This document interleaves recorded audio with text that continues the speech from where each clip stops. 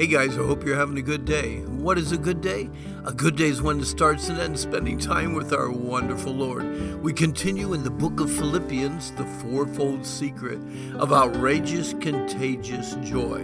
And we realize that God confidence gives us a thankful heart. And today, looking at verses 5 and 6, we see that we can thank God by believing. Paul said, I thank my God for your fellowship in the gospel from the first day until now, being confident in this very thing, that he who hath begun a good work in you will perform it until the day of Jesus Christ. Paul was a thankful man. He was especially thankful for the open reception the Philippians had for the gospel. When Paul thanked God for their fellowship in the gospel from the first day until now, he was thanking God for the way his Philippian friends accepted and believed in the death, burial, and resurrection of Jesus Christ.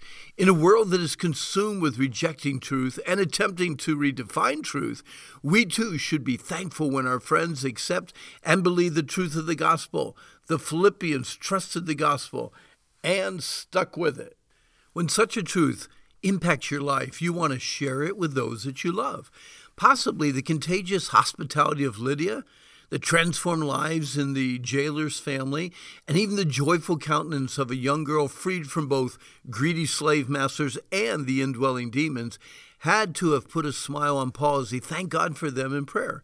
Not only that, Paul was thankful that they joined him as partners in sharing the gospel in Philippi and even raising funds for Paul to continue his missionary journeys. Paul loved the word confident. Paul loved the joy of living with confidence. It is amazing how total confidence in God's wisdom, confidence in God's power, and even confidence in God's sovereignty can replace the frown in your heart with a smile on your face. I am confident, assured, fully persuaded, convinced, certain, positive, and have absolutely no doubt that God has everything under control. He is God. What makes us so confident in ourselves? Admit it. We're certainly not as smart and wise as God. We definitely are not as strong or powerful as God. We could never keep things under control like God does. So why are we so confident and so sure of ourselves? David said in Psalm 118:8, it is better to trust in the Lord than to put confidence in man. And that includes you and me. Solomon tells us, the Lord shall be thy confidence and shall keep your foot from being taken.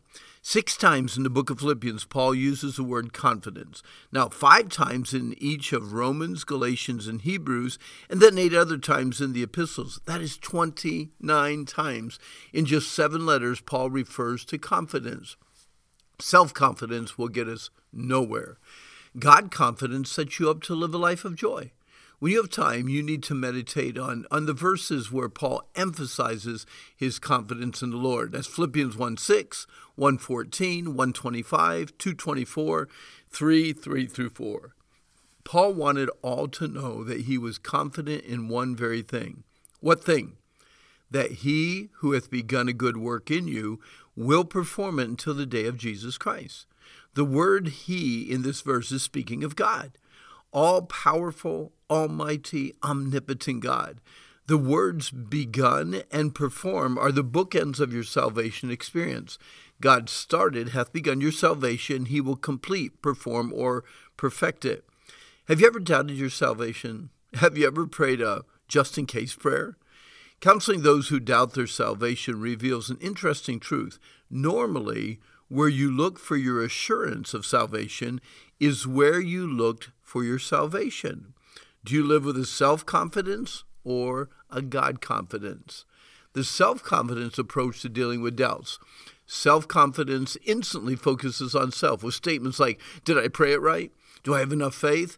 Do I say the words right? Did I really, really believe like I should have? Self-confidence will constantly struggle with assurance of salvation. The focus is on I and not on God. We cannot earn favor with God or even be good enough to be saved. So why do we think our eternal security is based on how I believed or how good I am? The God-confidence approach to dealing with doubts. Those who look to God and God alone for their salvation attack doubts in a completely different way. Lord, you're the one that convicted me. Lord, you are the one who promised to forgive me. Lord, you're the one who drew me to yourself. Lord, you're the one that saved me from my sin. Lord, you are the one who can keep my salvation for me. Lord, I trust you and you alone with my eternal destiny. Lord, I am confident, persuaded. I am sure, I have no doubts that you will keep me in your hands where nothing can remove me from your eternal protection. Thank you, Lord. Hey, our time's up for today. I hope this was an encouragement, especially if you're one of those that maybe even struggle a little bit with the assurance of your salvation. But today is the day the Lord made. Let's rejoice, let's be glad in it, and I hope that you have a good day.